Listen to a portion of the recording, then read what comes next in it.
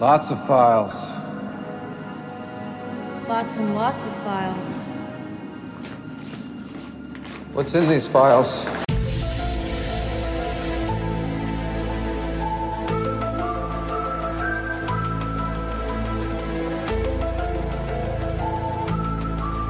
Hello, and welcome to Condensed Truth, the Essential X-Files podcast. I'm your host, Shelby. And I'm Laura. And this week, we are talking the Season 2 two-parter, The Blessing Way and Operation Paperclip. Season 3, Episode 1 and 2. And so The Blessing Way aired September 22nd, 1995. It was written by Chris Carter and directed by R.W. Goodwin. An interesting note I learned while researching this episode is that this is the start of the X-Files airing on Sundays, because it used to air on Fridays, which isn't a great day to have a TV show because people go out on Fridays. But they really didn't want to move. They were like, we built this time slot, which is like really fair. Like, if you can pull an audience on a slot like Friday, like that's really impressive. And then instead they're like, okay, well, let's like put you on Sunday. Let's put you against like the best of the other networks too. Because they needed to do something. Like, the Fox was young at this point. It had only been a network for like a couple years. And so this is their kind of big swing of like getting their big hit show on Sundays to compete with the other shows. But yeah, like the crew, like Chris Carter was not very happy about the move, but you know, they moved it. Yeah. Come here. Yes. Why are you crying? Why are you crying? Hi, Wyatt. Wyatt is our secret ghost third co-host. Yes. Just lay down. Just lay down. Come on. Just fuck. For our listeners, Wyatt just knocked Shelby's webcam off her computer. Like the little shit he is. He always does this. It's so annoying. Sorry, I have to like readjust my mic stand. Okay, Wyatt. we are back in business. But so yeah, so I've mentioned this a billion times, but I am going to mention it a billion more times while we're on season 3. But I am so excited to talk season 3. Me too. I'm giddy. I love this season so much. Yeah. And it just has me so excited. I'm so amped. I love these episodes too. They're genuinely interesting to me. So let's kind of just get into it. Yeah. And I will do my plot summary. Let's go. Mulder is missing, presumed dead, which leaves Scully to try to piece together the evidence. Instead, she gets put on leave from the FBI, leaving her jobless. She's in her unemployment era. We've all been there. Back in New Mexico, Mulder is found barely alive and goes through a spiritual journey and a Blessing Way chant and lives. Scully is fighting for her life in her own way, being chased around because they think she has the tape, and her avoiding Skinner out of suspicion that he'll kill her. The episode ends with her and Skinner pointing guns at each other in Mulder's apartment. Meanwhile, Scully's sister Melissa walks into Scully's apartment and gets shot. Very sad. It is very sad. Yeah, so I think The Blessing Way is like the weaker of the two episodes because it does kind of like, I don't know. I think every time I watch it, sometimes I'll watch it and I'm just into it. I'm just having a fun time. Sometimes I watch it and I'm just like, man, like all of like the mysticism and spirituality is really like dragging this episode down because it isn't something the X-Files usually does. Yeah. And I don't know if it totally works, right?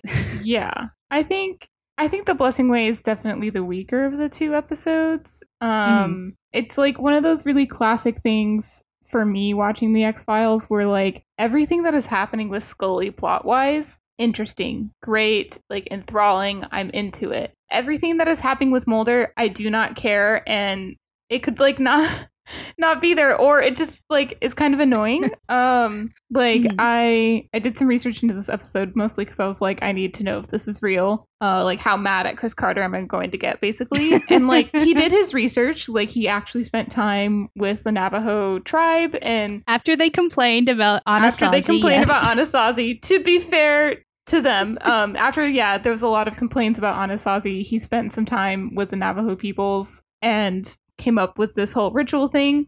It still just doesn't sit quite right with me. It still feels a bit weird to use the culture in this way, especially because he is not of this culture, right? And neither is Mulder. Well, yeah. But I mean, I definitely, yeah. he at least tried to make it accurate. And even more than that, like, I think it would be one thing to, like, write about a culture you're unfamiliar with. Like, I don't think inherently that's wrong or anything. Right. There's a lot of cultural baggage along with that, right? And, like... Specifically with Native Americans, too. Right. Yes, especially. And especially with, like, them saving an FBI agent's life. So it's also, like, in this episode, chronologically, too, like, the brown people get beat up because of this whole situation, and then go on to, like, save a white person's life, which is the reason why they had violence acted against them in the first place. Doesn't sit great. I wish they had given, like, Albert Hosteen, like, some reason behind the motivation of helping Mulder, because like, otherwise just, like, tell him to kick rocks, like, quite literally. I don't really see, honestly, logically, any reason for them to actually help Mulder. Yeah, and I think, like, maybe it's a matter of, like, they just had so much going on, they didn't have time. Because, like, I feel like so many characters get so many good moments in this episode, and yet Albert is just, like, voiceover. Right. And it's just like, this sucks. The voiceover is, like, not great either, right? Like, it's very boring. He keeps calling Mulder a person whose name he knows, like, FBI man, and, like, Scully another person whose name he knows, FBI Well, I think that's woman. Derogatory. Maybe he means FBI woman derogatory. I mean, I hope he means it derogatorily, but it just, knowing this is written by Chris Carter, a white man, it just does not come off great. Yeah. I definitely agree. I think they could have done a lot to like actually engage in like the culture, or even just like give Albert something to do other than just like saving Mulder's life for like an unknown reason, honestly. Right. Like if he was like, you know, I think they should pay for what they've done to you and to like tons of other people, including my own people, that would have been cool. Like if he just had a line like that, like I think that could have went a long way to like it still wouldn't feel great, but it would have lessened it a little, I think. I agree. It's one of the things where, like, I don't think it's inherently wrong to write about a culture that is not your own, but you need to do it responsibly, and, like, the X-Files just doesn't do it responsibly most of the time. If I don't want to say if ever, because I'm just not, like, quite sure, but, like, yeah, it just doesn't... A lot of the time, do it very responsibly. Yeah. So we start with a voiceover of Albert Hosteen, and... to the X-Files Smith Arc start an episode without a dramatic voiceover challenge. Failed this one. And again, it's such a bummer that like Albert has been regulated to like voiceover in like these two episodes. That's kind of frustrating. But so the soldiers barge into Albert Hosteen's house and they're looking for Mulder. And Cigarette Smoking Man's there, and I love the I want Mulder and I want those files line. Because it's like, yeah, that's me. I want Mulder and I want those files. Every time we turn on the X-Files. And so they like definitely they beat up Albert and his son and his grandson. Or his grandson had like already been beaten up because they in Anasazi it ends with them catching him. And then Scully shows up and the house is torn up and they're, you know, say like the men came and Eric, the grandson, takes Scully to where Mulder was and no longer is because he's dead or whatever. And it is with like her just going, Mulder. It's powerful. That's a great.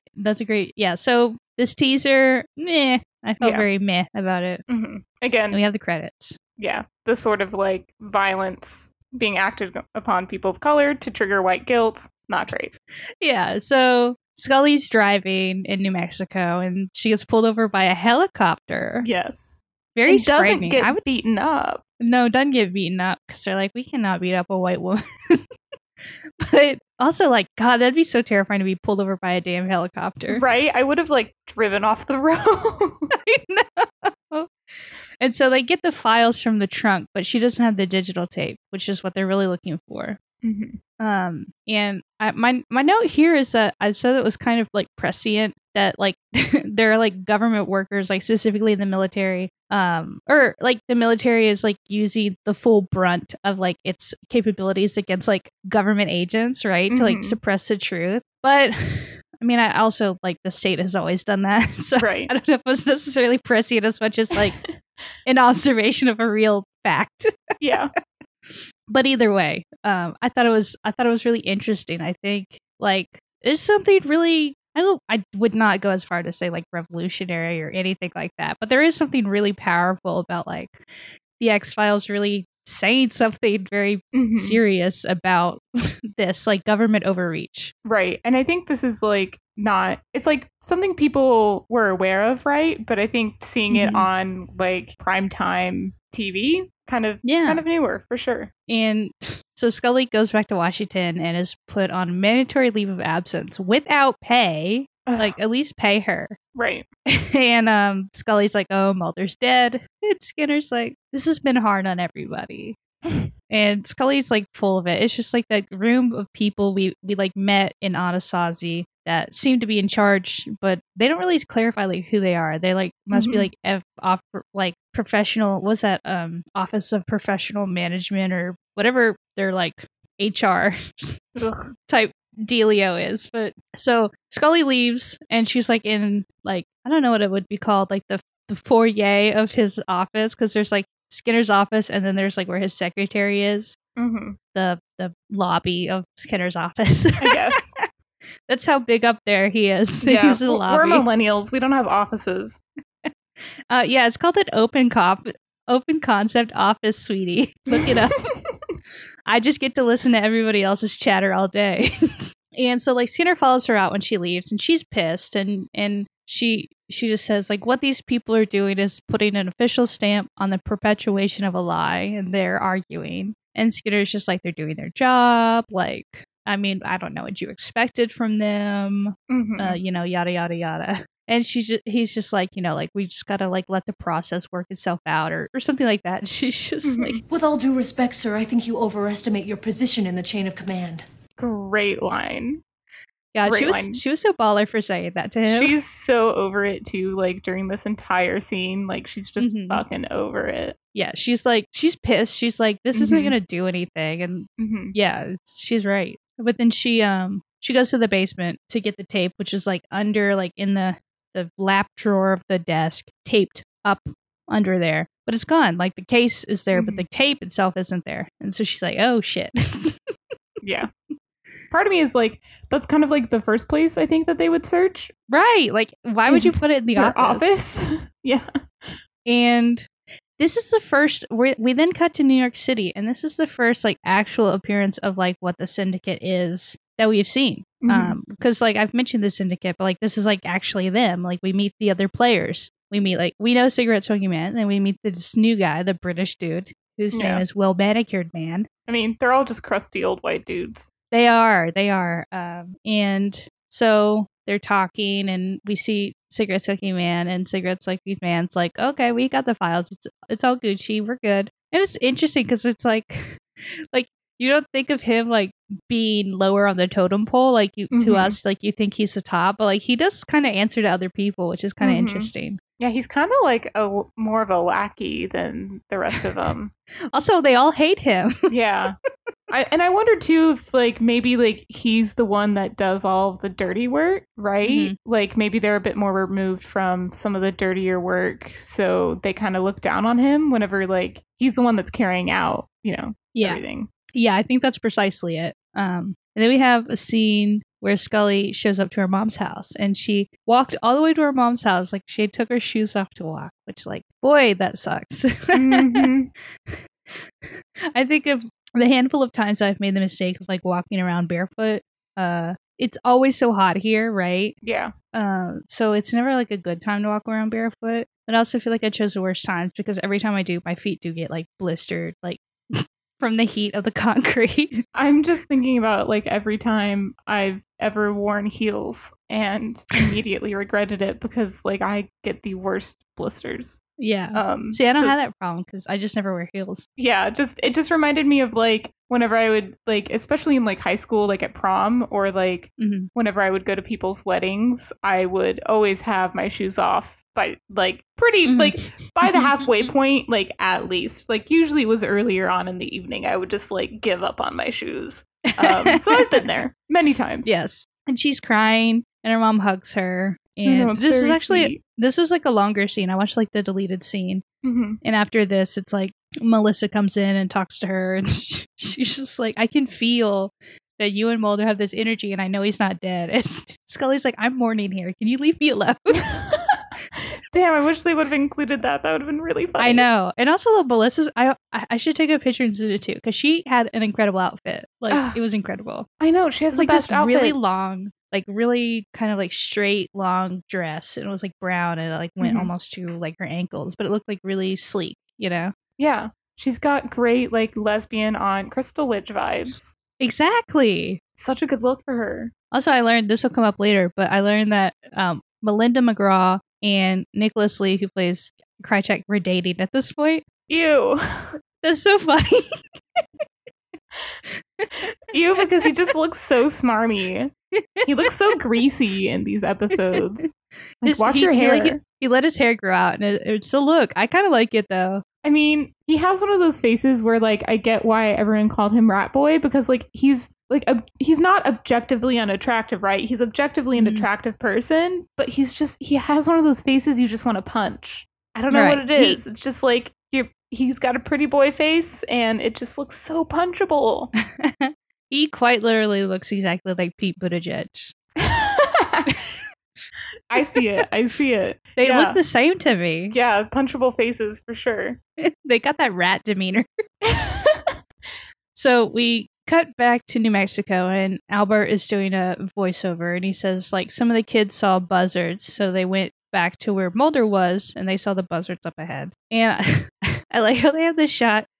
They had the shot of the buzzards, and, like, I guess there are no buzzards, or there weren't birds around, or something, because, like, it's very clearly, like, him CGI'd and, like, looking at a sky with the buzzards, and then, yeah, Albert Hosting's just especially there. With the restoration. He's, like, in HD, and his background is super grainy. It's really funny. And Mulder is hiding under some rocks, like a lizard. Yeah. And they pull him out, and then they're like, okay, we gotta save him. And so they take the barely alive Mulder to a lodge where they do the Blessing Way chant. Okay, Wyatt's back.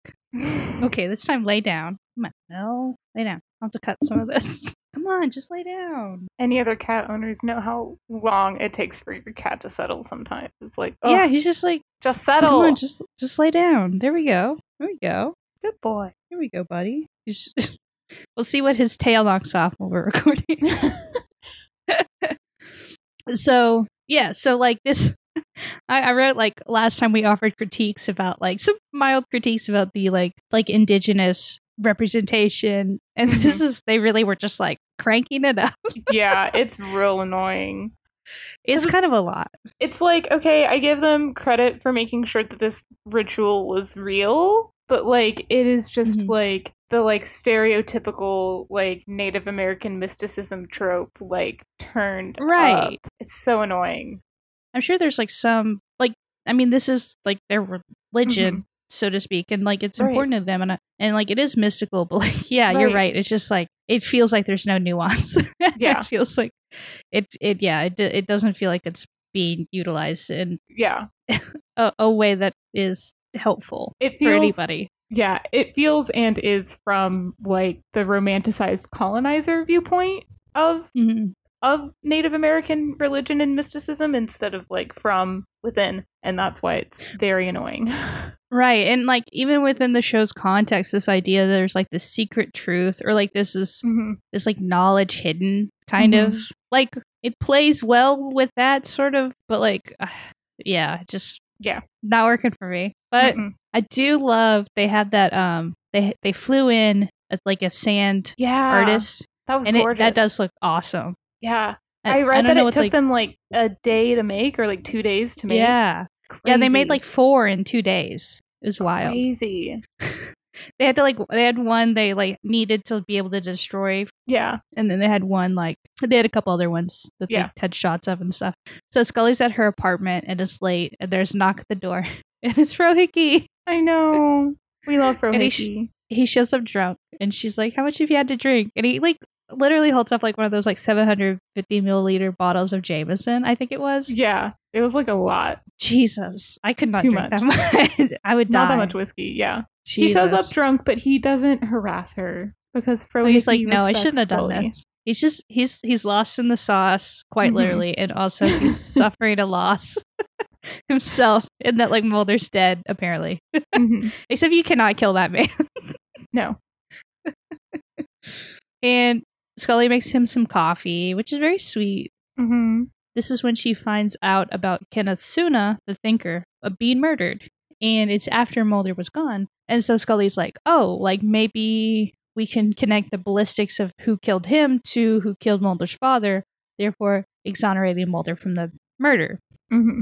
So then, like, kind of jumping ahead quickly to follow that, because this isn't the next scene, but like, Scully goes to the FBI and like talks to Skinner about this, and he just brushes her off because like he's being surveilled by a cigarette smoking man. But like Scully's just like, what the hell? Like, you not gonna look into this? And he's like, it's fine. Yeah. He's like, if don't it worry matched, they about would have it. called us. Yeah. Yeah. So that's kind of where that leads eventually. But then we are back, more voiceover by Albert Hosting. They really just put him in a booth, gave him like 5 pages of dialogue, and we're like, go at it. But he's talking about like he's doing the Blessing Way ceremony, and it's so goofy because like they kind of cut in the background becomes this like night sky with all the stars, and it's really goofy, but like it's Mulder it just works. floating in space. He's just floating. He's got leaves covering him, and he's on a platform, and he's vibing. And but I think at one point like Albert says something about like Mulder needs to make a choice of whether he wants to be alive or dead. It's just like, oh yeah, it's that simple. You just got to decide to be alive. His soul needs to make the choice. Easy peasy. But yeah, that's all it takes. We do get a Deep Throat cameo. We do, and I do genuinely like think the soliloquies work, but like it feels very 90s. It is funny. So like it's very Shakespearean monologues. Like it feels very theatrical. Like it feels like I'm at one of my sister's plays. Because my sister does a lot of Shakespearean acting, and it's just like full on character monologues. I also think it's funny that Deep Throat comes to him before his dad, because we know who's number one in Mulder's heart. Yes, exactly. Who's his real daddy? Yes, and I think at one point Deep Throat says like the truth is here, but there's no justice, and so that's kind of an interesting line because that kind of comes in later. But like this idea that like it's more than just like knowing the truth. It's about like holding people accountable. Like, what do you do with that truth? Like, what does the truth mean if there's something behind it, right? Yeah. And so he is like, if you just want the truth, like you should just die, I guess. But like, I don't think that's what you want. If you want the truth, just go die. And then we have this scene with Mulder's dad. Bill Mulder's here, and this really cracked me up because. Like the show, like no one is capable of giving a straight answer in the show. Right. And I wrote down this dialogue because it cracked me up. But like, I think Mulder asked what happened to his sister or something. And Bill says, the thing that will destroy me, the truth I felt you must never learn, is the truth you will find if you are to go forward. Like, what does that even mean? You could just tell him what you mean, or you could just spend like 20 words to say nothing at all. Yep. Thanks, Chris Carter. Like, instead of just saying, I feel bad and I've had this weight because I chose you over your sister or chose your sister over you, however that kind of shakes out. Instead of just saying that, he's just like, the truth that I am afraid that you will find out. It's like, good God. And this is a scene I was talking about earlier with Scully going to the FBI office, and she has to go through the front door, and there's a security guard giving her shit. He's so cute, though. He has such a crush on her. It's like really cute, like sort of not like quite like flirting, but like it's a cute back and forth. Yeah, like a fun banter with coworkers that you like. And she sets off the metal detector, and he's just like, "Oh, this is so sensitive." Like he rubs, like he does the wand over her, and it doesn't go off. And he's like, "It's fine, just go." And she goes to talk to Skinner, and they talk about what I mentioned earlier. And then when she goes to leave, she's intrigued about this metal detector question, And so she's like, can I go back through it? And he's like, sure. He's like, yeah, sure, I guess, if you want. And she does, and she sets it off again, and she does the wand again. But this time she turns around, and right at her neck, it goes off. And she's really shocked. And the guy is too. And they're just like, weird. Mm-hmm. So then she goes to get it checked out. She gets an x-ray, and there is a little piece of metal right under her skin. Mm-hmm. And she has it removed. And then we cut back to Mulder, and Mulder's back alive. Ugh. He, Yeah, he lived, bitch. he did. He can't keep getting away with this. I don't know how he does, but He's a cat. He has 9 lives. He has 20 billion lives. he really can never fucking die. does, though. Like, he really does. has 9 lives. It's called being blessed. It's called being cute. It's called being blessed. And then we have like the doctor examining the piece of metal. And he's like, well, I know what it looks like, but maybe you should look at it. Mm-hmm.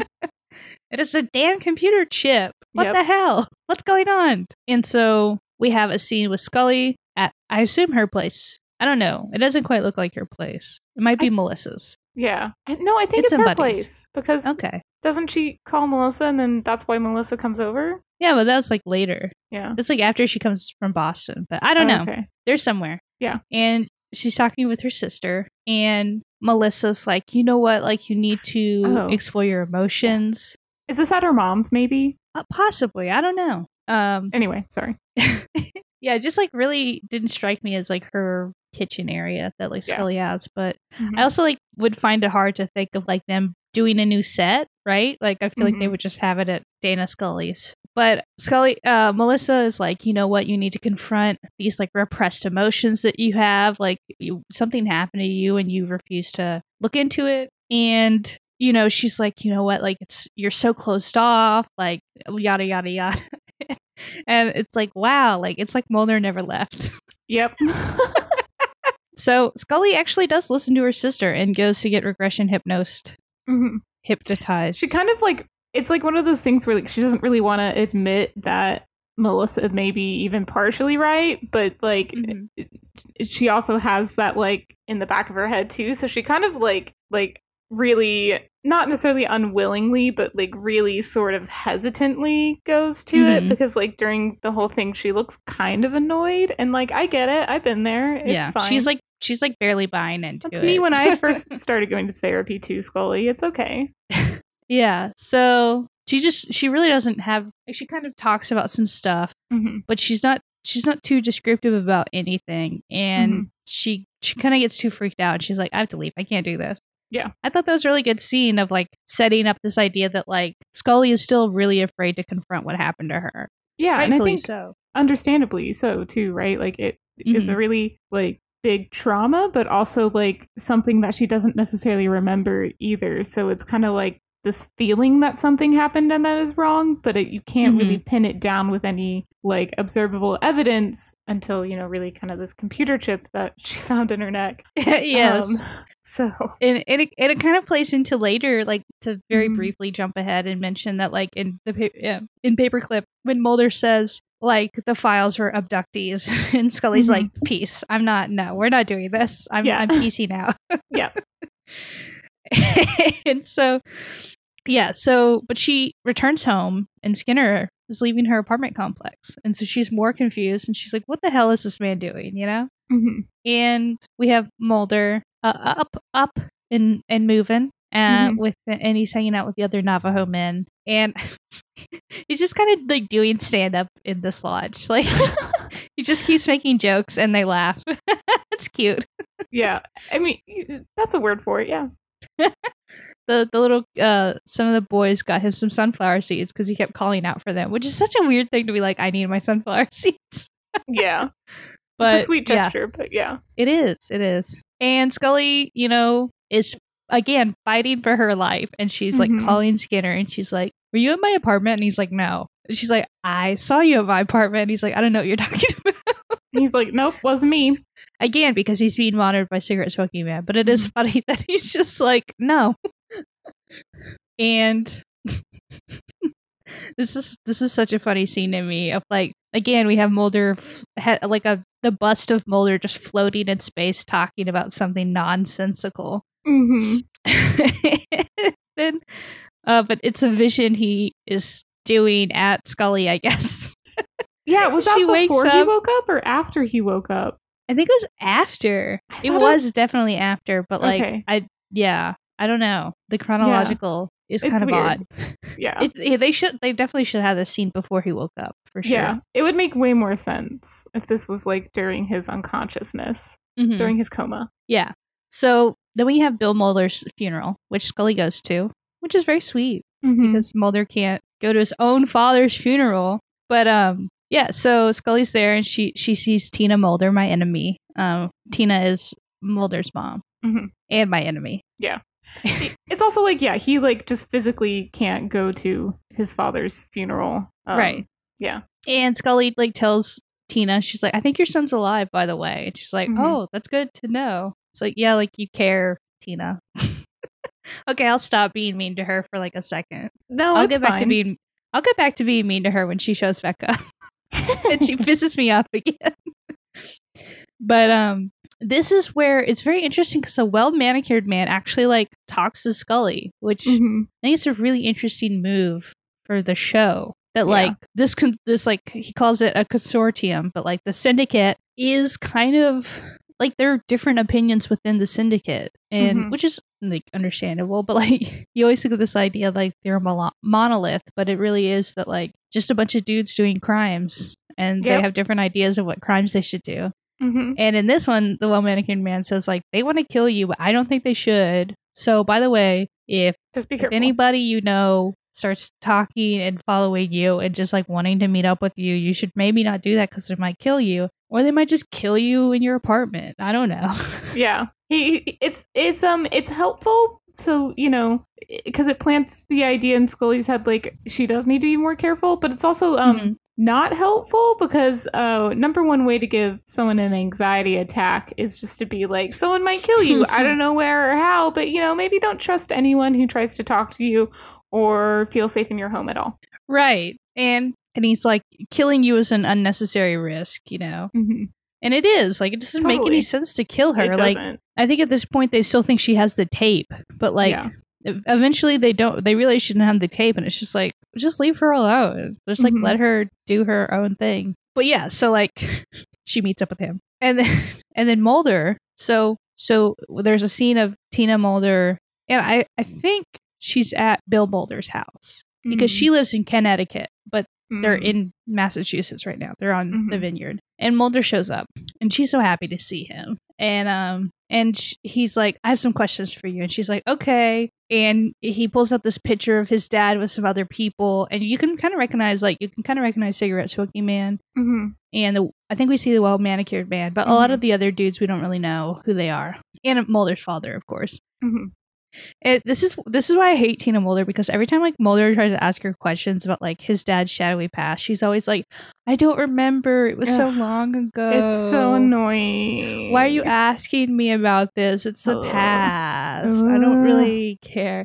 And like, and he's just like, "It's important, mother," and she's just like, "No." She reminds me of someone in my life, and it's highly frustrating. Yes, I would just like, I would be so fed up with her. I'd be like, "Will you just give me a straight answer?" Nobody in this family wants to give him a straight answer about Mhm. anything. Mm-hmm. Yeah. But Mulder takes a gun and leaves. And that's always good. It's always good to know Mulder's running around with a gun. It really gives me peace of mind. so many guns in this episode. And then we have a scene where Scully is back at her apartment. And this is like right after she had the Mhm. interaction with the well manicured man. And so Melissa calls and she's just like, "I just had this weird interaction." And it's kind of interesting because like the way Melissa like is so insistent about like seeing her, I feel Mhm. like it doesn't tip Scully off, but I feel like as the audience, I was sort of like, this is kind of a weird vibe. Like, is this the person they said that like might kill her? You know what I mean? Yeah. To me, I don't know if you had that feeling. To me, it never felt like that was going to be Melissa. To me, like Right. Melissa's insistence on like seeing Scully and all that stuff, to me felt very genuinely like older sister who's like really adamant that like Scully do this. Like it just felt like overprotective older sister vibes to me more than anything else. Like sometimes my sister's really pushy like that. Yeah, that definitely makes sense. But so she's like, okay, I'll come over. And then Scully gets another like weird call and she's like, wait. Like we probably should meet at my apartment. Yeah. So she calls, but like Melissa has already gone. Like she wasted 0 time. She's like bolting out the door. I mean, to be fair, I am the same way. It's like when I say that I'm coming over, I'm coming over. I'm like, all right, I'm ready to go. I'm already dressed and ready whenever I'm calling you. All I have to do is end this phone call and walk out my door. I will text while I'm in the car about to pull out of the spot. Right. Like I'm on my way. Right. So yeah, but like Scully calls her sister back and it's just like, I'll try to catch you on the way. And it's just like, what? You're just gonna like try to see her car like going the other way? Like that's an awful plan, but I guess that's just how the 90s are. Not everyone has a cell phone yet. Yeah, didn't call Melissa's beeper. Yeah. And then when Scully goes to leave, Skinner pulls up and he opens the passenger car door and he says, let's go somewhere we can talk in private. And so they go to Mulder's place and Scully pulls a gun on Skinner. Queen. This cracks me up so bad. It is kind of funny. Yeah. and then we have kind of like jumping back and forth and we have Melissa entering Scully's apartment, but there's 2 men there, Krychek and another man, and they shoot her because they think it's Scully because they have the same hair-ish. And it's very dark. They're bad hitmen. Yes, they are very bad. They're cigarette smoking men's hitmen, so not good quality, as we all know. And then Krychek's like, oh, fuck. Wrong person. Like, oops. Whoops, let's leave. We gotta go. Yep. Oops, let's get out of here. That's not the right person. And I will never forgive them for killing her. Yeah. It's Chris Carter, you will not be saying heaven. No. It's like it's a true tragedy. It also just it didn't need to happen. Melissa was so great. And I love that they call her Missy. Yes. I love when families have like nicknames only the family uses for people. Yeah. And then we are back to Scully and Skinner. And Skinner says that he has a digital tape. And then Scully hears something outside the door. And so she turns to look at the door. And Skinner takes this opportunity to pull his gun out and point his gun at Scully. These 2, I swear. And then it says to be continued. Wow, that was a lot. I always forget how plot heavy these are. Yeah. There's like, so I've been reading that Monsters of the Week book, and it's interesting because it has like 2 authors. It's like Zach and Emily, and they kind of take turns writing about episodes and stuff.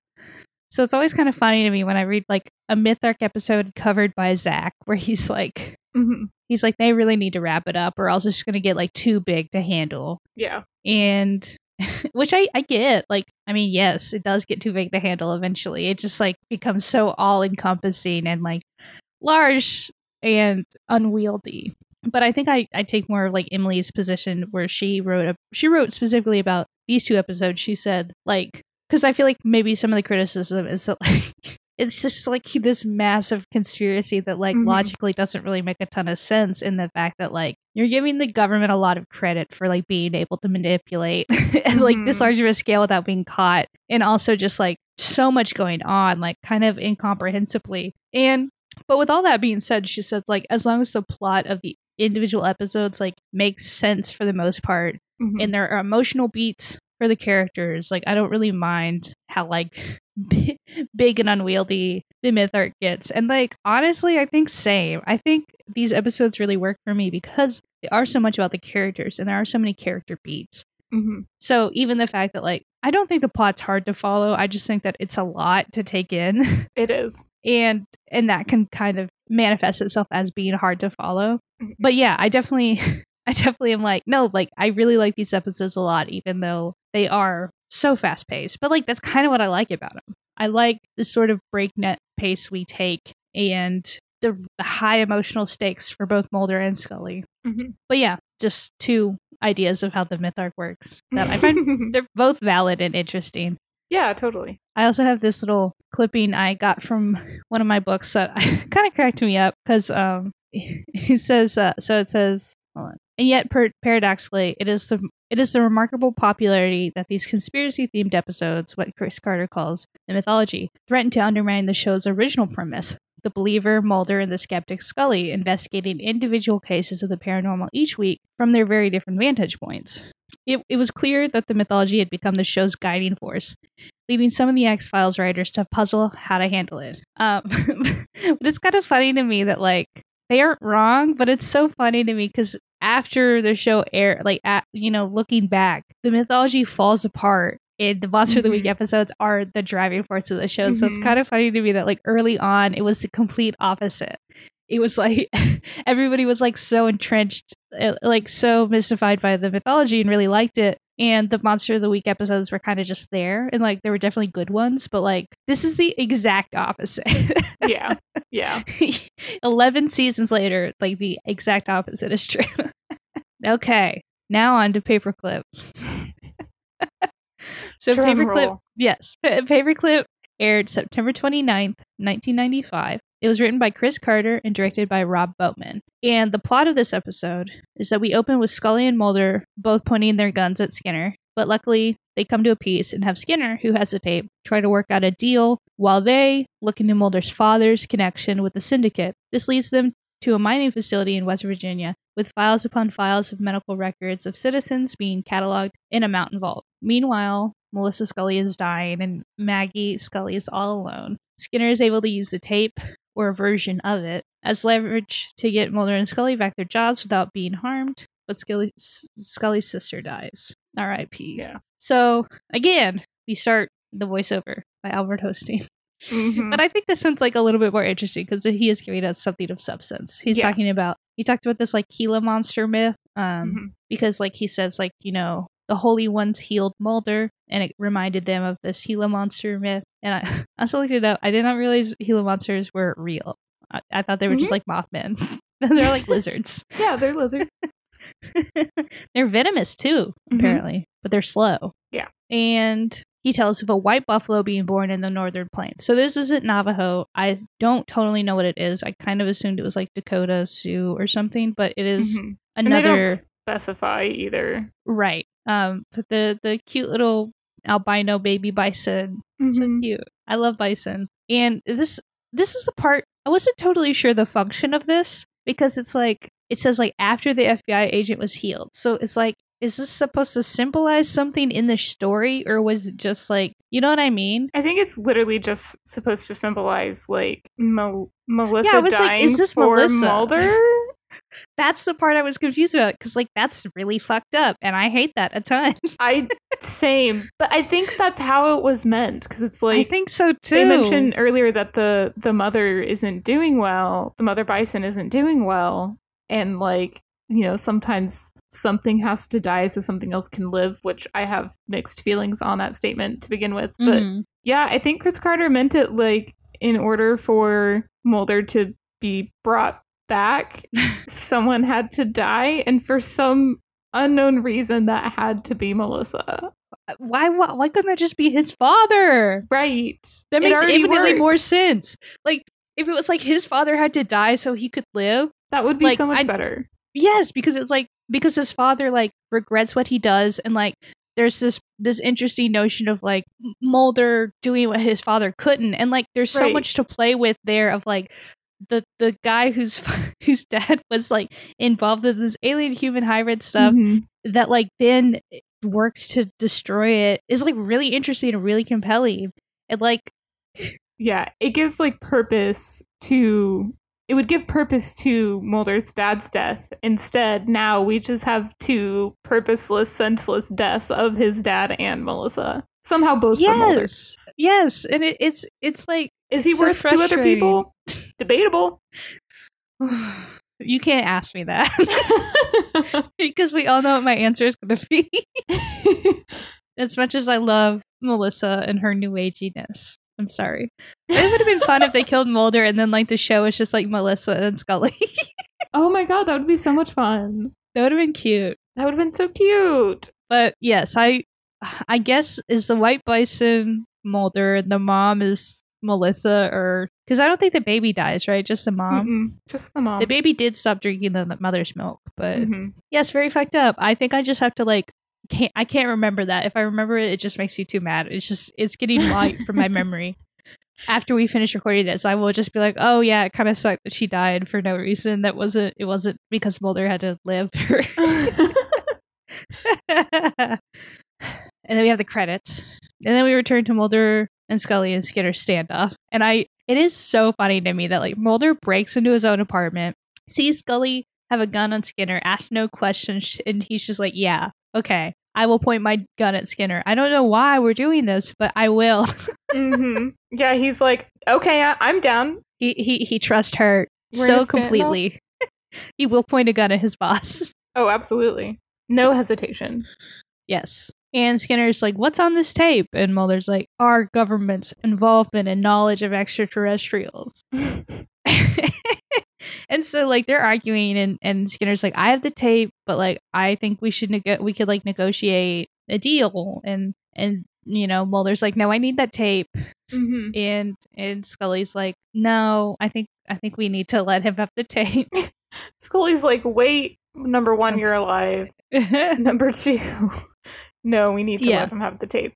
And but I do love what because he has Skinner give his gun to Scully and he's like, give her the tape, and he's like, no, I'm not doing that, like y'all have guns at me, pointed at me, this is my only leverage. And he just like cocks the gun, he's like, give her the tape.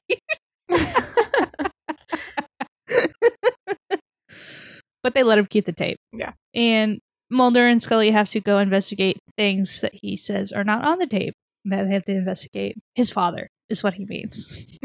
And Scully tells Mulder that she went to his father's funeral, which is very sweet of her to do that for him since he couldn't. And we have a scene of Scully's mom going to the hospital, and she assumes Dana Scully has been shot. And so she asks the doctor about Dana Scully, and he goes, Melissa Scully? And her face is just like, oh my god. She's like, mother. That's her sister. And so she goes. I would also like to notice that this is before HIPAA was a thing. HIPAA was signed into law like a year later than when this episode aired, because like this doctor is just giving away all sorts of personal information about a patient.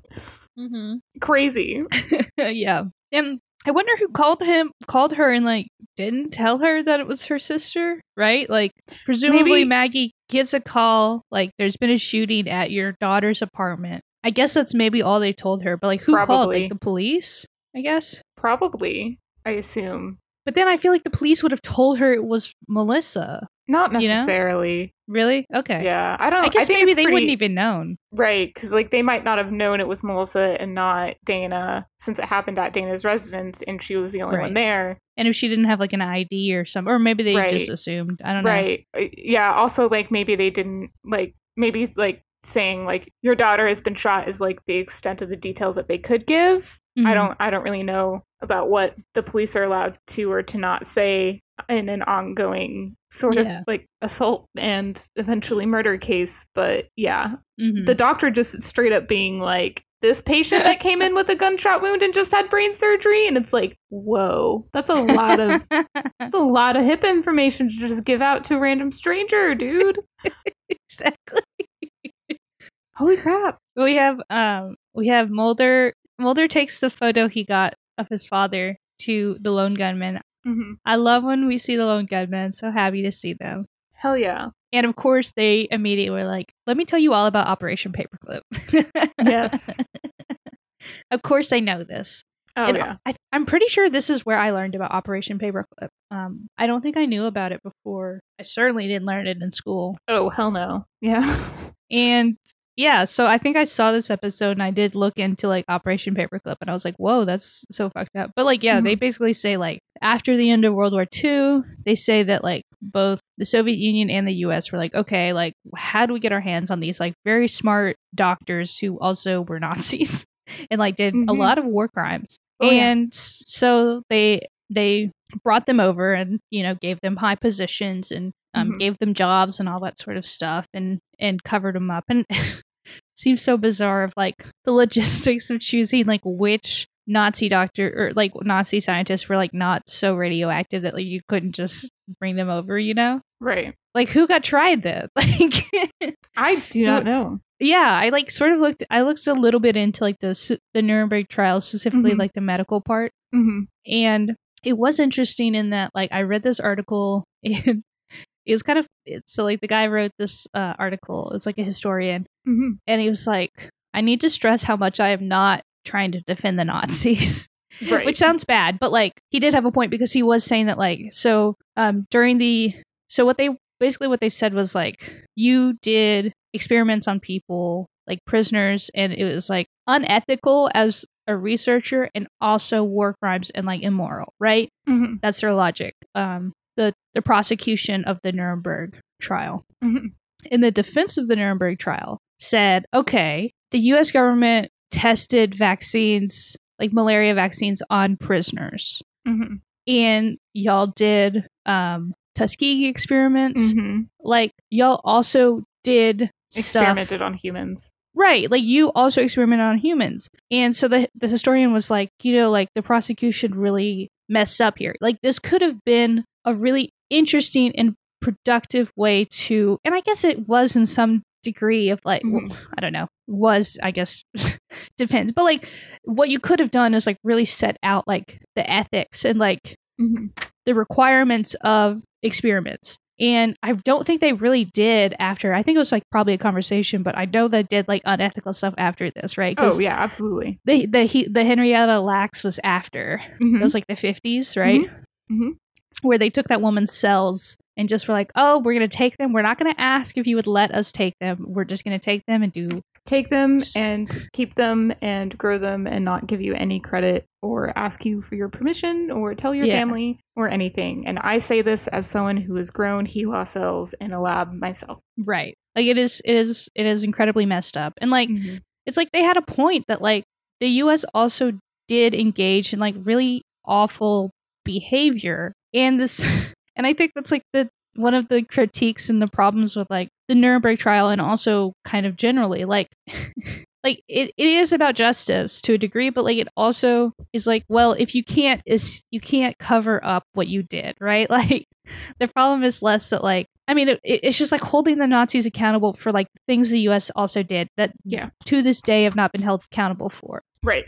Like what they did was wrong and no one is conflating that, but like the US also did bad things. Exactly. And continues to do really bad things. And face no punishment. Yeah, and there's like I think it's the International Criminal Court. I want to say that they've tried like 20-ish people for war crimes or something. All of them are just like leaders of African nations, right? Like it is like if you are not going to like try like any military, like any US official in regards to like the Iraq war or like any other thing, like it is a farce. Like it means nothing. Well, and you're doing nothing. It was always a farce too, because even like on the Japanese side of World War II, they tried a lot of the Japanese military leaders for war crimes, which is fair. They committed a lot of war crimes, but also government officials that wanted to work with the occupied United States government that took over Japan at the end of the war got off scotch-free. Yes. And same with like Germany too. I'm pretty sure like the people left in charge after were like just, oh yeah, I used to be a Nazi. So like one thing I've been getting into more of like that history because it's just not something that we're taught in school. And I found this quote from Shinzo Abe, who is the most recent former prime minister of Japan, saying that he is conservative. Japan has a very conservative government and has for a long time. Thousands of years, but he said that one of the reasons he is conservative is because his grandfather on his mother's side was actually the governor of Manchuria during the Second Sino-Japanese War, which took place before and during World War II, and that it ended when World War II ended. And so he definitely committed war crimes and got arrested at the end of the war and was set up to go on trial, but then never did. And he is conservative because he didn't like people criticizing his war criminal grandfather, calling him a war criminal when he absolutely was a war criminal. And they hate when you do that. Didn't call him a war criminal. Right. Made it easier for him to swallow his own personal family history, which I think is interesting. But yeah, it happened all over. And it's so frustrating because like so much of the US's myth making about itself and its role in the World War II ignores all this. Like, oh my god. You remember not to get too off topic, but like you remember after like Charlottesville, I saw like a lot of people, like frequently liberals, but like I saw a lot of people say things like, you know, it's an American tradition to punch Nazis. And it's just like, it really isn't. No. I'm sorry. It really isn't. The American tradition is to bring them to America and pay them to do the same stuff that we're doing in Nazi Germany. Yep. And even more than that, like I read this book. I highly recommend. It's a really good book, but it's called Legacy of Ashes by, I want to say it's Tim Weiner, but it's basically a look at the CIA and like the CIA's history from post World War II, because that's when it was founded. Before then, it was called the OSS, and so it looks at the CIA.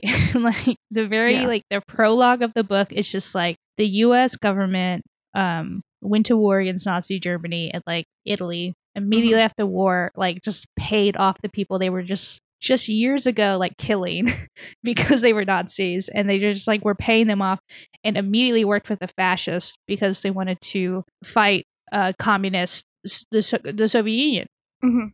They wanted to fight communism, so they're like, you know, these fascists really hate communists. They're like virulently anti-communist, so they make great allies for our cause, which isn't to stop fascism; it's to stop communism. Yep. And that's when people always ask like why Japan got off so kind of scotch-free after the war, especially if you compare it to Korea, which had an established communist movement. Japan was already anti-communist. The Japanese imperial government was already anti-communist. So whenever the US came in after the war, they already had this common enemy of communism, especially communism on the Korean Peninsula, a former colony of Japan. And an area that the United States wanted. Absolutely. So, and still occupies. Even like the US's behavior in like the 60s in Indonesia, which also had a huge communist movement. I think it got a lot of the communist movement because the CIA like bungled something and like really embarrassed the like anti-communists. Accidentally, of course. But yeah, like they like helped like the anti-communists in Indonesia kill like millions of like Indonesians. So yeah. So just to dispel that myth, the US does not have a long history of punching Nazis or be anti-fascist. Like the US government, I should say. Like obviously the US people have had a different track record. I mean, not universally, but like it's a lot more nuanced in regards to like the people. Yeah. The U.S. government, however, punches communists. They absolutely love fascists.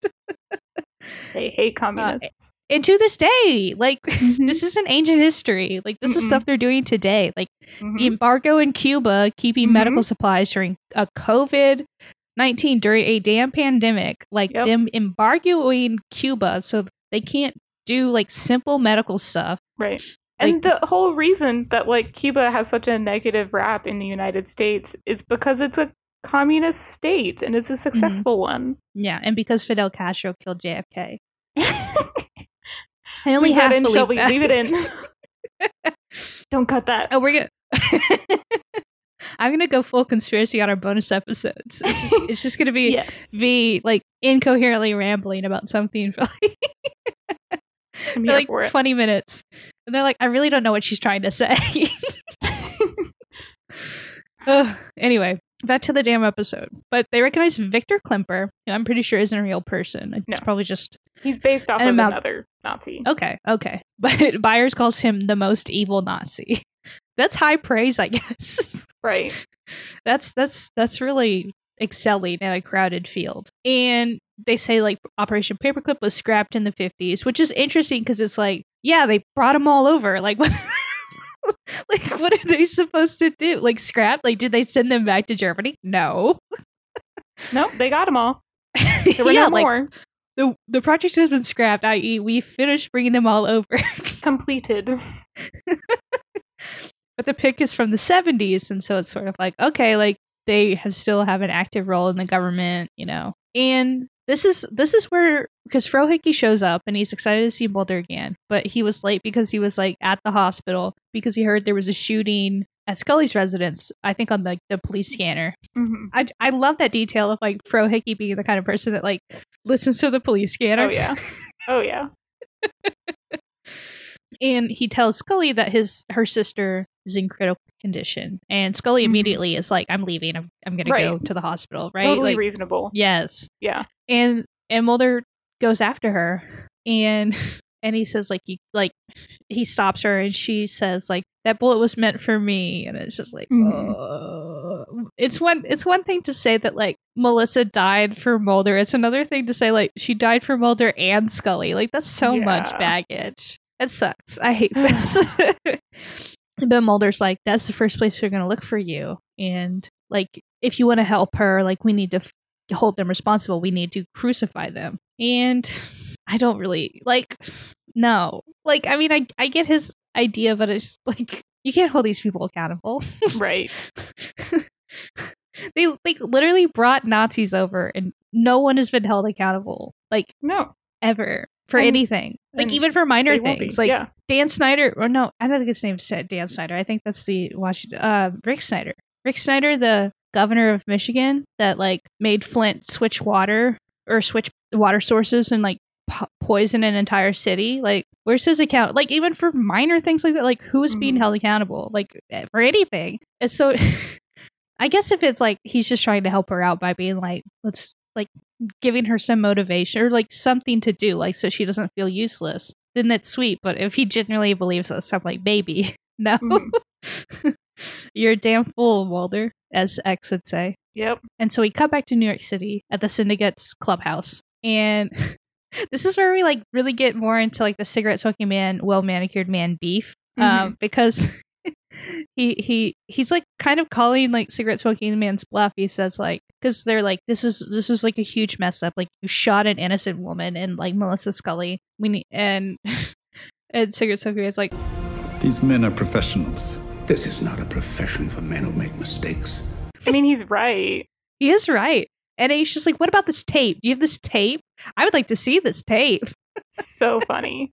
And so it is like, there's some friction, there's some tenseness in this club with these people, and cigarette smoking man's like, no, I have the tape, it's fine. He's just lying. He's like, okay, now I'm gonna get the tape. Incredible. It's like, I have the tape, I just don't have it on me for security reasons. I actually do. I just gotta pop over. I have your money. It's just right. But so then Mulder and Scully go to meet Victor Klemper in a greenhouse, and he's growing orchids. Ugh. And it's just this old German man. So sinister. And this man is awful. Like, I would like to everything say, he says is so annoying. I like how Scully is immediately aggressive with him. Yes, she hates him. She's like, I hate you, you're a piece of shit, and I hate you. Like, from the get-go. Like, he's saying, like, all this stuff about, like... even about any information they could get from him. She just needs to tell him he's a piece of shit. Yeah, like, he's just, like, going on and on about, like, all these brilliant minds, like, brilliant scientific minds people are going to remember, like, Watson and Crick, which, like, also assholes. Yeah, mostly Watson, but yeah. And he's just like, who's going to remember me? And, like, Scully's like, history might be the only, like, justice you get. We love her, queen. Yeah, and I love this line so much where she says, he talks about like the work he did, and she goes, as a Nazi or for the blood money we paid you? I love her, ma'am. Go off, queen. Go off, queen. Get his ass. I also have a lot of thoughts and opinions about when he says like it was worth it for what they learned, because like that's like really debatable, like what they learned, right? Because like I remember growing up, like when we talked about like Nazis, we talked a lot about like, well, it was really awful, it shouldn't have happened, but at the very least maybe we could take this research and make like some sense of their suffering and their lives being lost. But like, so like a lot of the conversation focuses on like the ethics of using Nazi research, right? But like the more important question that this is part of like being an adult, an American adult, is that like you just like look back at all the things they taught you, and like you learned your stuff. You're like, why did no one just say this, right? Like, why is this being excluded? It's being excluded because we had a hand in it. Right. And also even like they didn't learn anything. Like I also read this other article, and it's just like, why didn't you just say like also they like didn't learn anything useful? Like these, it was all for nothing. I mean, not that it was ever for something really. Right. It was all just but like bait. Because it's not even like so basically I read this article from the New England Journal of Medicine looking at specifically like the Dachau, how do you pronounce it? Dachau hypothermia experiments. They like dunk people in water. They tried to measure like getting their body heat back, right? But like they did such a poor job like just designing this experiment. Like they didn't factor in like anything really. Like when they did these experiments, they didn't note like the race, age, sex, like anything like that of the subjects. Like and also size, height, body weight. Nothing. Or like even whether they were clothed or naked. Like even simple things that you can absolutely control for. And also all these people were like deeply malnourished. Right. And so like this is just a poor first of all, it's just like a poor scientific experiment structure. Design. Yeah. Yes, like because like the whole point of a scientific experiment is that you're trying to measure something, but you have all these extraneous right. You have to design it qualities to get data that can be interpreted and useful. You can't just do an experiment without controlling certain variables and expect to get data that will tell you anything. Exactly. Even doing something as simple as like taking their blood pressure, they didn't bother with. So it wasn't even like, it was a poorly designed experiment. And also very, very important to remember that these people were eugenicists. Like they just genuinely believed that like people, like race was like so genetically different. Like that like Jewish people and German people were so genetically different that like they were almost different species, like different subspecies. Right. They absolutely believe that. There's no scientific basis or evidence for that. There's no scientific basis for that. And there's nothing to like glean from people who believe this, whose like research and decisions and like just like the way they do science is so fundamentally flawed because of that. But like there is nothing to learn from these experiments. There's absolutely nothing to learn about like hypothermia or how to regain body heat or anything from this deeply, deeply, deeply flawed experiment. And I very much doubt this is the only one. So it's just like we didn't learn anything. Like, okay, sure, like Wernher von Braun's like rocket, yes. Like that is absolutely something. But like the human experiments, like we didn't learn anything. They just did them, and like we've been lying to ourselves. They're just evil. Yeah, and I feel like part of that like justification of like what we're being told too is like it's for us. Like it is for us. It is for us to say that. Because, like, we need to say that, we need to believe this because, like, our government has done the same thing, right? Yeah. Like, we need to believe that, like, there is something value from this awfulness because, like, the U.S. government did, like, the experiments, the Tuskegee experiments where they, like, let men die from syphilis unnecessarily just to see what would happen. And it's so frustrating. Awful. It's just, like... They let black men die from syphilis, specifically. Yes. Just to see what would happen. But anyway, this guy is just like lying to himself and Scully and just like pretending like his work has been useful to any metric of human civilization, society, and knowledge that like he provided some insight. And it's just like, you didn't do anything, buddy. Orchids have never been so sinister. Yes. And so and Mulder's, I think at one point asked him if like his dad was a murderer, and it's just like, baby, your dad was CIA. Of course he was. Right? Like you should just know that, Mulder. But they do actually. This dude does give them some helpful advice because he has a picture and he tells him it was a mining facility in West Virginia, and then he just mentions, "Do you know Napier's constant?" And Scully's like, "Of course." Because she's brilliant. I looked it up and it's some math thing. It's like log. Yeah. I don't care. I don't care enough either. Yeah. I know. I like opened the Wikipedia page and I was like, no. This is going to be a no for me. Me too. But then Klimper calls the well-manicured man, and he tells him Mulder's alive, and he tells him they paid him a visit, and he says, I didn't tell him anything, though. And it's like, you lie. You lie, but it's a noble lie, I guess. So then Mulder and Scully are in West Virginia. Just like, maybe in post I can do some soft, like, take me home country roads. Yeah. Because we're in West Virginia. Hell yeah.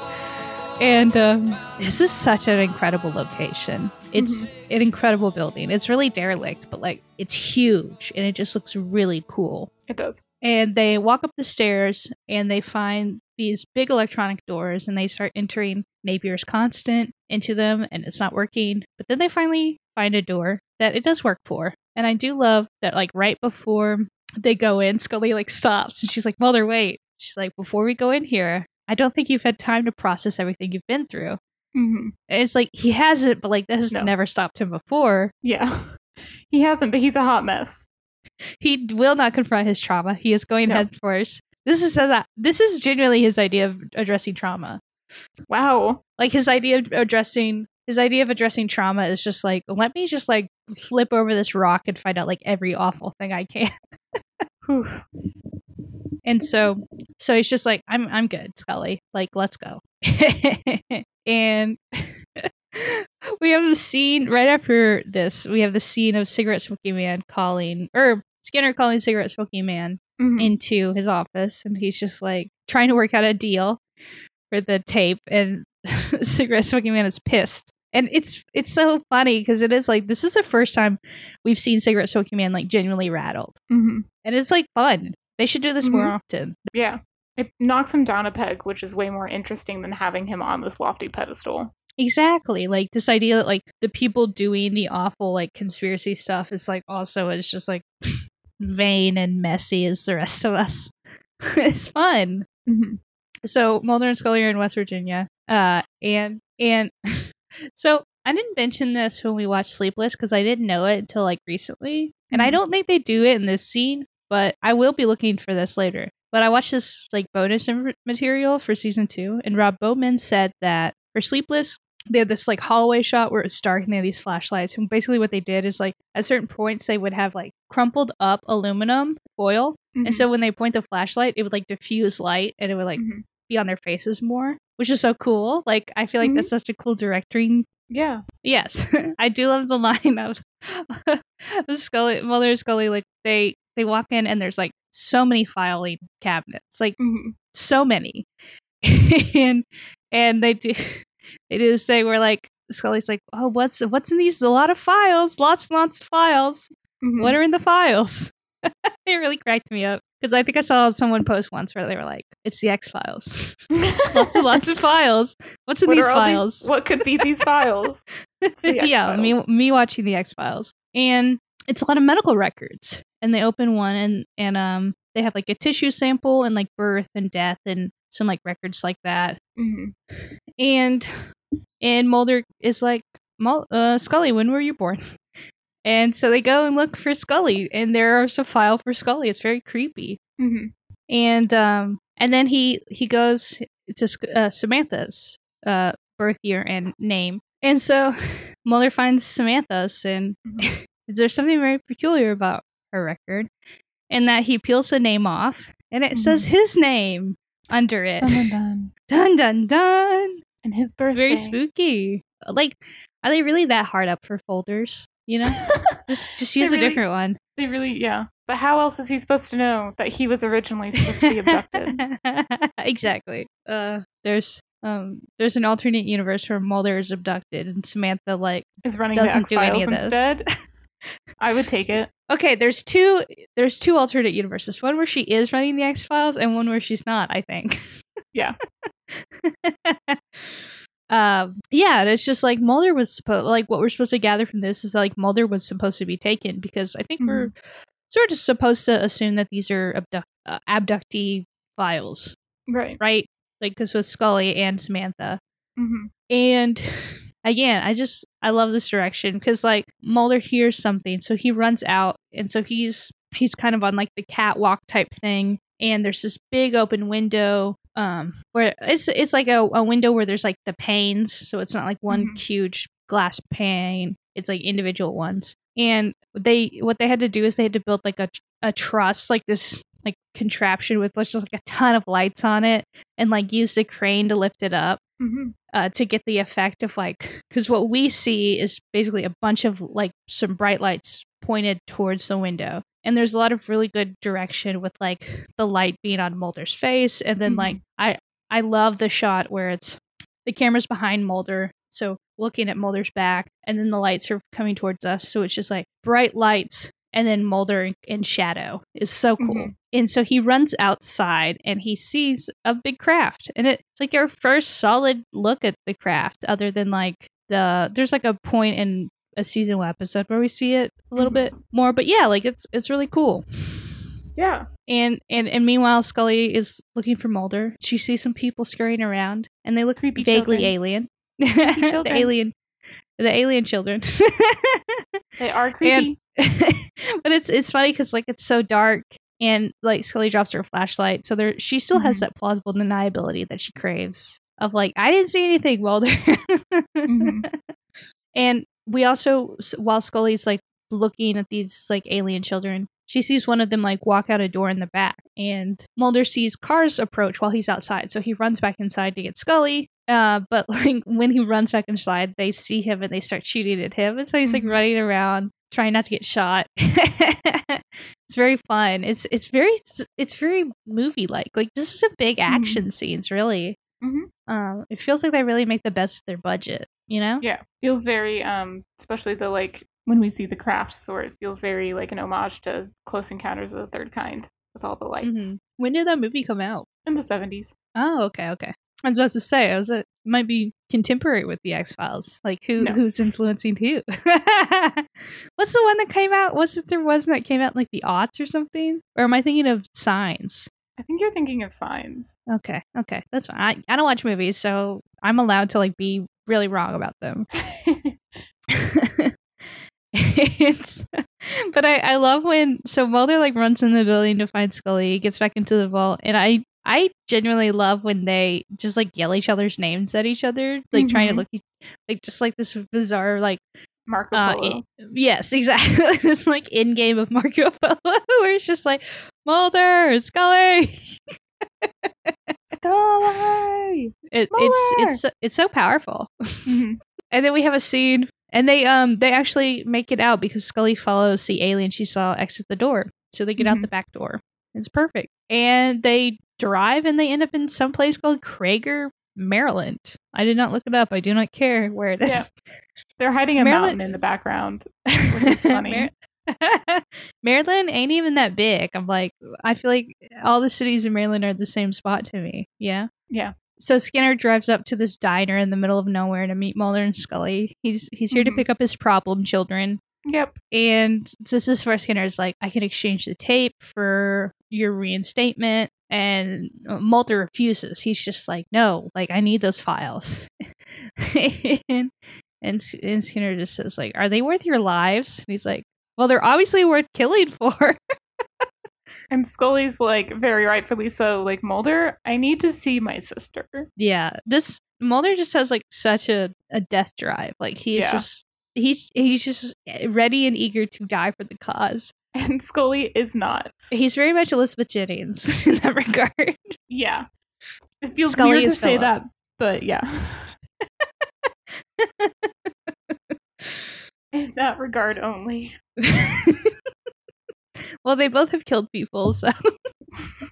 Yeah, but it's different. Okay. We're not going to get into this again. So. We're not. But Mulder's like, I need these files. I need to know why they killed my father, what happened to my sister, and what happened to Agent Scully. Those are his 3 needs. Maslow's hierarchy of needs: food, water, shelter. Why did they kill my father? What happened to my sister? What happened to Scully? Scully's at the top, obviously, because we already know that she's more important than his sister because he already traded his sister for her in a previous episode. And he couldn't even go to his father's funeral. Why is his father on there? Who knows? Yeah, like, why did they kill your father? Obviously to keep some truth from you. I feel like it's pretty what the obvious truth why is. they killed your father, Mulder. Yeah, he's annoying. Yeah. You don't even like him. And Scully says, like, I need to see my sister. And it's very sweet. It's so emotional, and I think it hits so well. And like, even Mulder, like, he said all this. He said how, like, important it is for him to learn this stuff. But then, like, Scully just simply says, like, I need to see my sister. And he's just like, it's your decision then. You know, like, okay. And it's so sweet. Yeah. He can be sweet when he wants to be. He just doesn't want to be sweet most of the time. I know. And yeah, he agrees with whatever her decision is because he loves her and he cares for her very deeply. And also, like, Mulder rightfully asks, like, well, what if they don't honor your deal? You know, like, what if they take the tape and just do whatever they want, you know? And Skinner's like, well, I'll turn state's evidence and I'll testify against him. And he's like, he's really laying his life on the line for, like, his children, right? This is a really good scene. Yeah. I really like it. It's a real, like, emotional backbone of the episode, really.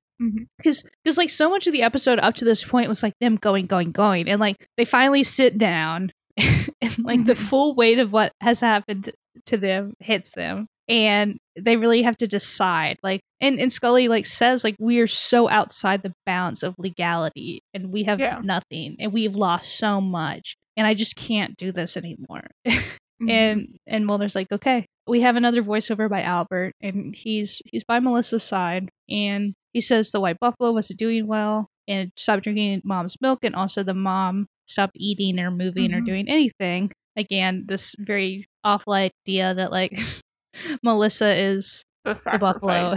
Yeah, she's the sacrifice for Mulder's buffalo or whatever the hell. And Skinner shows up and tells Maggie Scully that Dana Scully sent him, and Maggie's, like, really pissed. She's just like, these people keep coming and telling me that, like, they're here because Scully sent them, and yet Scully's not here. Right. And it's like, yeah, like, she's just like, and she rightfully wants her daughter to be there. I mean, yeah, as and she like, should be. And it makes sense, like, why Scully can't be there, but, like, it is really frustrating. It sucks. It sucks that, like, she's all by herself, like, watching her daughter die, and then her other daughter, like, can't be there, you know? And doesn't know why she can't be there. Yeah, she has, like, no information, and, like, that is, like, why Scully had Mulder make the deal, because it is like, I need to get to my mom, I need to get to my sister. Right.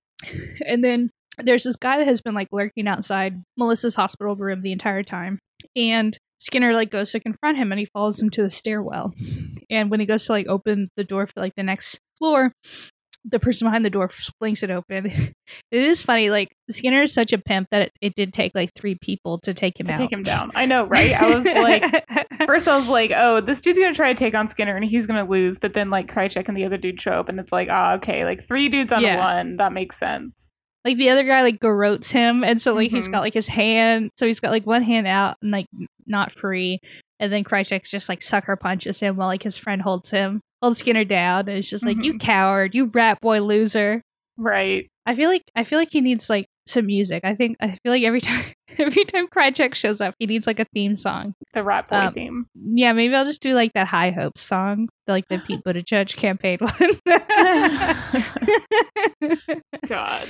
Yeah, so Rat Boy takes the tape.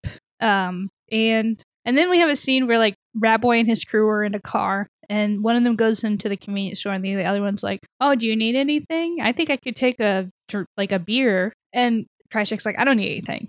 He just loves the game. He doesn't need sustenance. But then, like, when he leaves, Krychek looks at the clock on the car, and it's, like, flashing like 12, like when a clock's not set. And so he's like, oh, something's up, because, like, I think the gist is mostly, like, that the electronics are being messed with because there's a bomb in the car. And so he gets out and he runs, and then the explosion happens. And Nicholas Lee, like, does all of his own stunts. Oh, wow. Which I think is so cool. So, like, yeah, that's him running away from, like, the actual explosion. He said it, like, almost knocked him over, like, with the force. Yeah. It's a big explosion. It is not huge. that far away from it when it went off, too. Yeah, I think they had, like, trouble setting it off, and so he was maybe, like, closer than he was supposed to be when it finally does go off. But, like, yeah, Krychek is unkillable. You cannot defeat the rat. You can only seek to contain it. And he scurries off. Quite literally. Yes. He's got to go back to the drawing board about what he's going to do now. But Krychek has the tape. Yeah. And then Mulder and Scully go back to Klimper's greenhouse. I don't really know why. I guess like because of what they found. But yeah. I think maybe they wanted to get answers about like the files they found. But instead they find the well-manicured man. And he's just like, hello again, Scully. And he tells them about Operation Paperclip, and he talks about like how Operation Paperclip was actually that they were using their experiments, the knowledge they gained from the human experiments to do alien-human hybrids. And so I really like it. I mean I like this. I mentioned last time like the criticism people rightfully have when they kind of blend like real life stuff like Operation Paperclip with like fictional stuff like alien human hybrids and this like record system that they say because they say like the records are everyone that got the smallpox vaccine that they took tissue. Yeah, which is like again I don't really like that, but it's also like people willingly give their DNA to private companies that the government then subpoenas for the data. Yeah, so it's just really funny now whenever it's just like part of this huge conspiracy was that they were taking DNA samples unknowingly from people, but now people just willingly give their DNA to the government. Yeah, and it's also so interesting because I don't know. I think maybe this was the case in the 90s too, but like I feel like current day with how many leaks and like information that gets out that feels like it shouldn't get out. It sort of feels like you couldn't keep this under wraps. Like if y'all were actually taking tissue samples, they would have known. Like this sort of it just like doesn't make a lot of sense. Like how were they getting tissue samples while giving smallpox vaccinations? Yeah, it doesn't make a lot of sense for me because like you give the inoculation and then you throw away the used needles. So were they just gathering all of the used needles? But then how you had to be really sure that there was no cross-contamination and that you got everyone's exact sample? I don't know. It doesn't make sense to me how they took like what seems to be significant tissue plates samples from everyone. It doesn't make a lot of sense, actually. Yeah, I agree. Yeah, and I think the well-manicured man says that they took these samples because they wanted a robust DNA depository because of this fear of annihilation from like nuclear weapons. And this idea of like being able to recognize people based on DNA. But like Scully also makes a very fair point that like I don't think we were there with DNA at that point. She says like DNA was only identified in 1944. And like, like we definitely know a ton more now, but I think there's still like this overestimation of how much we know about like genetics. Yeah, absolutely. The well-manicured man is saying like these files are vaccination records, and Mulder's like they're abductees. So like it is interesting. There is this level of like differing opinion, I guess, to a degree, or at least like I don't know. Mulder still feels like they're not being told the whole secret or the whole truth. But we also the well-manicured man also says that like Mulder's sister was taken as insurance because he says his Mulder's dad got cold feet. He was on this project and he was going to expose it, and so to stop him from exposing it, they kidnapped his sister, which is very messed up. Yeah, and he kind of implies that like Samantha was chosen over Mulder, and I am curious. I'm like, okay, so does that mean you're liked more or liked less? Like, what is the advantageous position to be in? Taken or not taken? And I think that we never really get an answer to that. Spoiler alert, but I don't think we ever get an answer to that. Nope. I like, like what? Okay, it's just messed up. I'm gonna assume it's bad. I don't know, but like I feel like Samantha went through so many experiments. That feels like it's worse. I don't know. Right. I don't know. I go back and forth. I like the idea that like Mulder's family actually does hate him, but also I don't because it's really sad. Right. Yeah. So we're at the Syndicate Clubhouse, and Cigarette Smoking Man gets a call from Krychek. And Krychek says, like, you double crossing son of a bitch. Can't kill me, bitch. You can't kill me. And it's so funny because, like, Cigarette Smoking Man is, like, trying to play it cool because he's in a room with his peers. And he's like, oh, that's good news. Glad to hear it. Thank you for reporting back. Bye. Yeah. And so, like, Krychek's like, if you even breathe in my direction, I will expose you. Mm-hmm. He's like, that's great news, honey. Thanks for checking in. But we get to the understanding that like the reason Cigarette Smoking Man tried to kill Krychek is because he wanted to pin the failure of killing Melissa Scully instead of Dana Scully on him. Mm-hmm. But then like Cigarette Smoking Man's like, we have the tape, it's okay. They don't have the tape. Krychek has the tape and he has gone off the grid. Mm-hmm. But like Cigarette Smoking Man's trying to pace this, like he's trying to like pretend like this is a win. He's like, great news, everybody, I have the tape for real. Mission accomplished. Exactly. And Mulder goes back to his mom because he desperately needs to know. This man has like the trauma equivalent of like picking at scabs. Like he just can't let things slip. He's like, he just goes to his mother's to wake her up, and it's just like, did Dad make you choose between me and Samantha? And she's just like, it was such a long time ago. I don't remember. And then she's like, and then she at least reveals like that's why she left his father was when it happened. So it, like I do believe that like she didn't pick between the two, because like how could you, right? Like that's understandable. I can see them definitely like fighting over this, and then realizing that like he did end up picking one of them, just like utterly breaking the relationship. Yeah, she said I couldn't choose, so your father did it for me, and I hated him ever since. I still hate him. Right. And it's just like, yeah. Damn. Understandably. It's you tough. You could just like be open and honest about this information with your child when they ask, though. No, she doesn't remember. It was such a long time ago. And then we have maybe the crowning achievement of this episode, Skinner's pimp moment. Hell yeah. The moment. This is a fan favorite. This is so Cigarette Smoking Man comes to Skinner, and Cigarette Smoking Man knows Skinner doesn't have the tape, but Skinner is still like, okay, so we have our deal, and he's like, you don't have the tape, you can't bluff me. And then but Skinner reveals that he had Albert Hosteen, who he has in his like side office that he brings out. He knows the entire file, and he says that he told other people in his tribe, and so he's like, you're gonna have to kill like an entire like group of people to get rid of this, right? Like it's only a phone call away. And he has the very baller line where he says like, this is where you pucker up and kiss my ass. Now listen, you listen to me, you son of a bitch. King. Incredible. You dropped this king. I love that we're letting people that aren't Mulder and Scully have big moments. This is so fun. Finally, we give Skinner something. Yes, I love Skinner. Like, Skinner gets a dub, and yeah, like this episode is just like, it's so big. It's pulling in all the players. It's introducing new players to the game, and it just has really great moments. And it's just like a really stellar episode. I love this episode a ton. Yeah, but yes, like Cigarette Smoking Man has never been so owned in his life, and we have this very triumphant moment. So of course we need to follow it up with a very sad moment.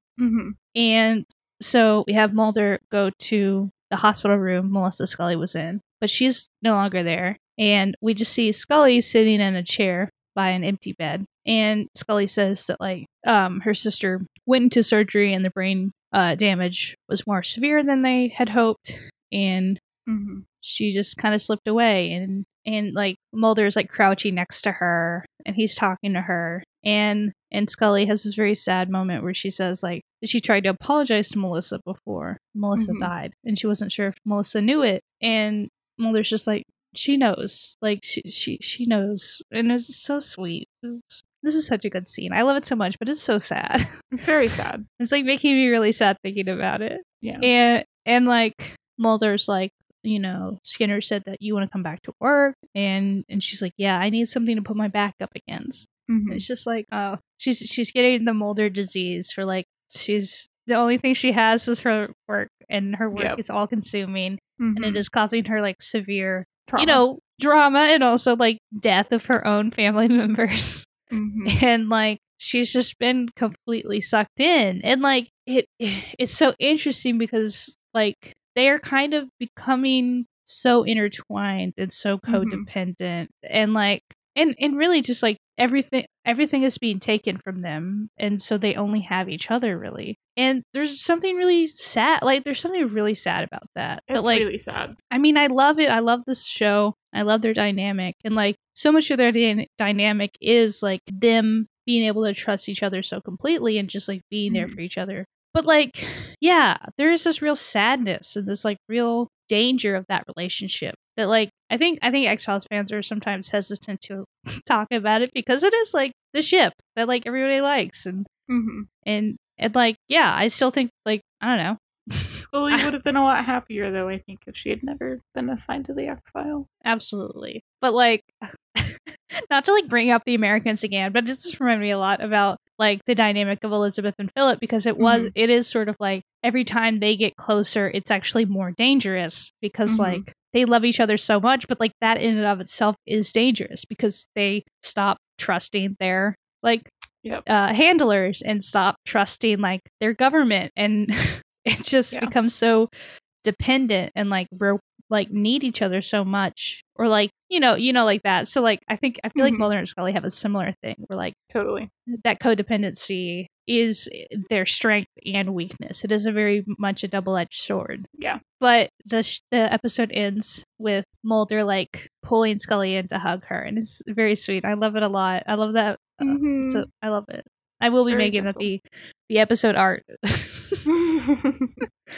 But it's just it really is. It's this. I feel like the emotional stakes of this episode are done really well. Like as much as it is frustrating that Melissa Scully was sacrificed for Mulder, right? Right. Like there's a lot about like the emotional stuff that is frustrating, but like the actual execution of the emotional arc and the weight of that emotion of like them just being tied closer together. Like they've lost so much, and the only way to make sense of what they've lost is through the X-Files. And I think it really works. Like it's great. I love this episode a ton, as I've said like 8 billion times. But yeah, it's a good episode. Let's do our segments, and then we'll do our little wrap up. So we will start with our Mulder rating. Agent Mulder. Shut up, Mulder. Damn it, Mulder! Mulder! And I will start. How annoying was Mulder this episode? I don't think he was annoying at all. And I'm going to give him a 3. Okay. Yes. Okay. I think it's very sweet. He was very sweet with Scully, and I feel like he didn't do anything like he didn't run off, really. I mean, he had already run off and almost died, so. Right. But yeah, so what's your rating? So, I've stated that I can't rate him lower than a 5, and I will stick to my guns, and I'll rate him a 5. But that's mostly, I agree he wasn't really annoying this episode. He didn't run off and be dumb like he normally does.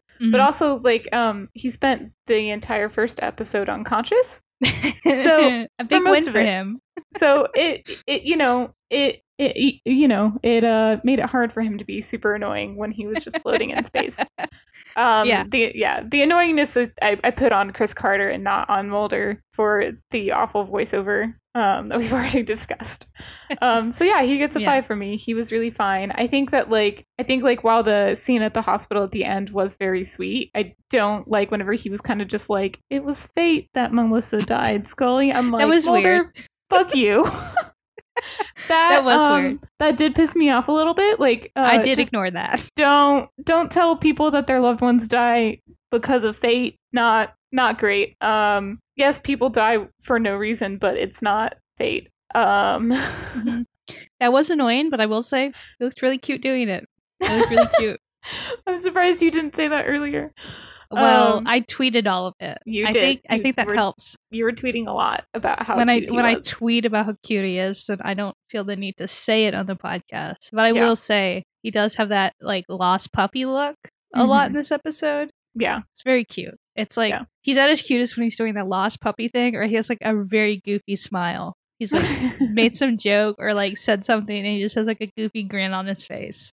Yeah. So he gets a 5. Okay, I think we're gonna get you below 5 at one point. I think. I don't know. I think we will. I don't know. I guess if this episode didn't do it, I don't know what would. I know, right? Well, a non-mythology one that like he's good in, right? Because I think the mythology is just like, right. I don't know, sometimes more annoying in general. I will. I agree with you. If we were rating Chris Carter, he's at a 10 for me. Oh, Chris Carter's at a 10, absolutely. I love this. I love this episode. I think he did some really great writing. Also, he's very annoying this episode to me. Yep. It's one of those things where it's just like there are parts of this episode that are great, and then there are parts of this episode that remind me that he's the one writing it, and those are the really annoying parts. Yeah. And next we have Scully's sassiest moment. So this must be the enigmatic Agent Scully. You want to go first? Yeah, I mean, her telling off a Nazi, if, it's because he was a Nazi, or all of the blood money we gave him. A+. Can't beat that. That's amazing. Yes. All of the vitriol she just, hurled at that awful fucking Nazi. Queen. Yeah. Agree. A+. She did not even try to hide any of it 1 second, and I love her for it. Yeah. I agree. That was my first choice, so I'll just go with my backup, which is, with all due respect, sir, I think you overestimate your position in the chain of command.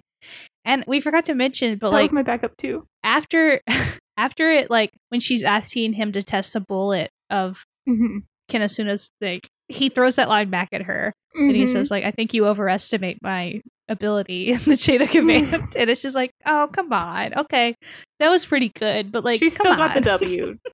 Yeah. That was also a great moment. That was my backup for sure. And next we have our 90th moment. Welcome. You've got mail. This honestly, these whole episodes felt really 90s, but also nothing really stood out necessarily, right? There's one thing to me, and I'm wondering if we're gonna have the same thing. Probably not, because I think to me, honestly, I think what really stood out the most to me is the outfits. Okay. The outfits, there's a scene where Scully and Melissa are talking, and Scully is just wearing this I love oversized denim shirt. It is so good. And then Melissa just looks her new agey self, and then there's another when they're at the mining facility, Mulder's also wearing a big baggy button up, and he has rolled up to 3/4 of a sleeve type thing, and he's got his Timberlands on, and just their outfits. All the outfits in this episode are just these two episodes are very 90s to me. Yeah. What's yours? Mine's the fact that there's a digital tape that all of the data is on, because I didn't know what that was. It's just a different floppy disk. Right. It seems like a big floppy disk. Yeah. How much data can that digital tape hold? Because it doesn't seem like a lot. And B, I bet it's now 500 megabytes. Milligrams. Yeah. Now it would just be the equivalent would just be a flash drive, I guess. But yeah, I thought the digital tape is pretty funny because I'm familiar with floppy disks. In elementary school, we are that old. We learned how we are old enough to know that the save button on a Word document is a floppy disk, and also to have used floppy disks in elementary school. Yeah, we had floppy disks at my house full of files and whatnot. But yeah, I thought the digital tape was pretty funny. I was I don't know what this is, but sure. That is a good one. Yeah, so I think we kind of covered everything we wanted to cover as far as why I chose this episode is probably obvious. It's a keystone of the mythology, and I really like the mythology in season 3. I think it is at its peak. It's so good, it's so solid, it's so interesting. This exploration of what the US government has done and trying to make sense of that in some way. It's something you feel you don't see ever on TV, and it's just well acted, incredibly well directed, and well written sometimes. But I think they get the most out of the material, right? Yeah, I agree. I think even the things that frustrate, the overdramatic voiceovers or something that usually frustrates me in the mythology, but I think this episode kind of uses it to its strength, or at least it's not as annoying as it usually is. As much as I complained about it, it's still kind of, I think it's a uninteresting way to tell a story, but if you're gonna have to talk about this much stuff in a 2-parter, then I guess I will take it, And yeah, this high stakes chase, the truth but also this sort of, you know, more interesting exploration of like, well, what would you even do with that truth? Like, what does this truth even mean? And yeah, like it really excels. It's the mythology at its best to me. And it's so interesting, it's so big, and it kicks off my favorite season of all time. Well, yeah, maybe it's in the conversation for like my favorite season of TV ever, like it, or like the American season 4, you know. But yeah, like it just hits. It's so good. I love it so much. I'm so excited to talk about it. And yeah, did you have anything you wanted to add? Not really. I mean, you kind of covered it. I liked it. Like, it's a good 2-parter. It's really interesting, despite all of the things that we already talked about that were frustrating. It does bring to light the actual thing that the United States did that I don't think a lot of people were aware of. And I really liked the lone gunman in this episode. I thought it was good. Yeah. Sad Melissa's dead. That sucks. We barely got her. Yeah, we really got screwed. Yeah. Could have been so much more Melissa in the series. It's so weird. I'm like, I feel like there's this level of like they didn't realize how long the show would go on, and I feel like you can't just kill 2 relatives, so you gotta work your way up. Scudder said, "Nah, fuck it, we're going all in." The man was just vibe. He was Krychek in a mood. is just gonna murder everyone's family. Yeah, that's the show. Yeah, because he really, I think it's like vague of like whether him or the other dude shot Melissa, but he really is just like, fuck your family. But yeah, I think we covered everything. It's sometimes it's hard because I have so many thoughts about these episodes. Yeah. I still do think like there'll be things where after we finish recording, I'm just like, damn, I really should have brought that up. Yeah. This will probably be our longest episode, honestly. Probably. We are at like 2 hours. Over 2 hours, yeah.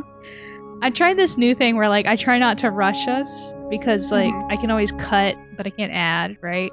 So I don't know. I feel like we're still trying to get the hang of it. I feel like some of the other 2-parters, I feel like I was kind of rushing us along when we could have talked about it more, I guess. But oh well. Those other 2-parters were like less important. This is where we're getting to the good shit. Like this is yeah.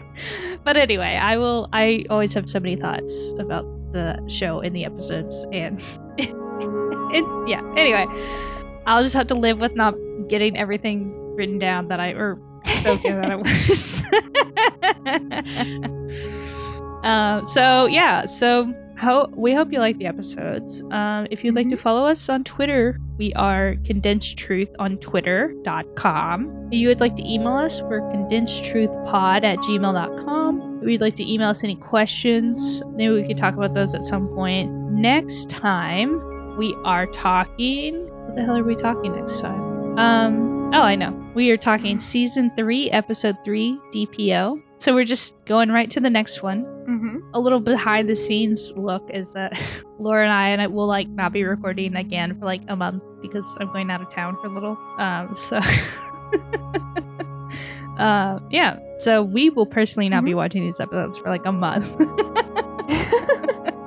But this will be seamless for y'all. We're just trying to pre-record some stuff. Oh yeah. But time doesn't exist. It's not real. No, it's a mystery when we record because I always forget to tweet about it. Yep. I'm trying to keep everybody on their toes. A very mysterious recording schedule. But I'm excited to talk Season 3. We have some like newer guests coming on, so that'll be fun. And we haven't had a new guest in forever, you know? Yeah. Well, we just don't have a lot of friends. Yeah. Not a lot of friends that want to be on our podcast. Yeah, I guess if anyone listening like wanted to be on, we'd probably be open to having strangers on. Yeah, why not? So yeah, if you'd like to be on, I don't know, email me, follow me on Twitter or whatever. But yeah, that's it.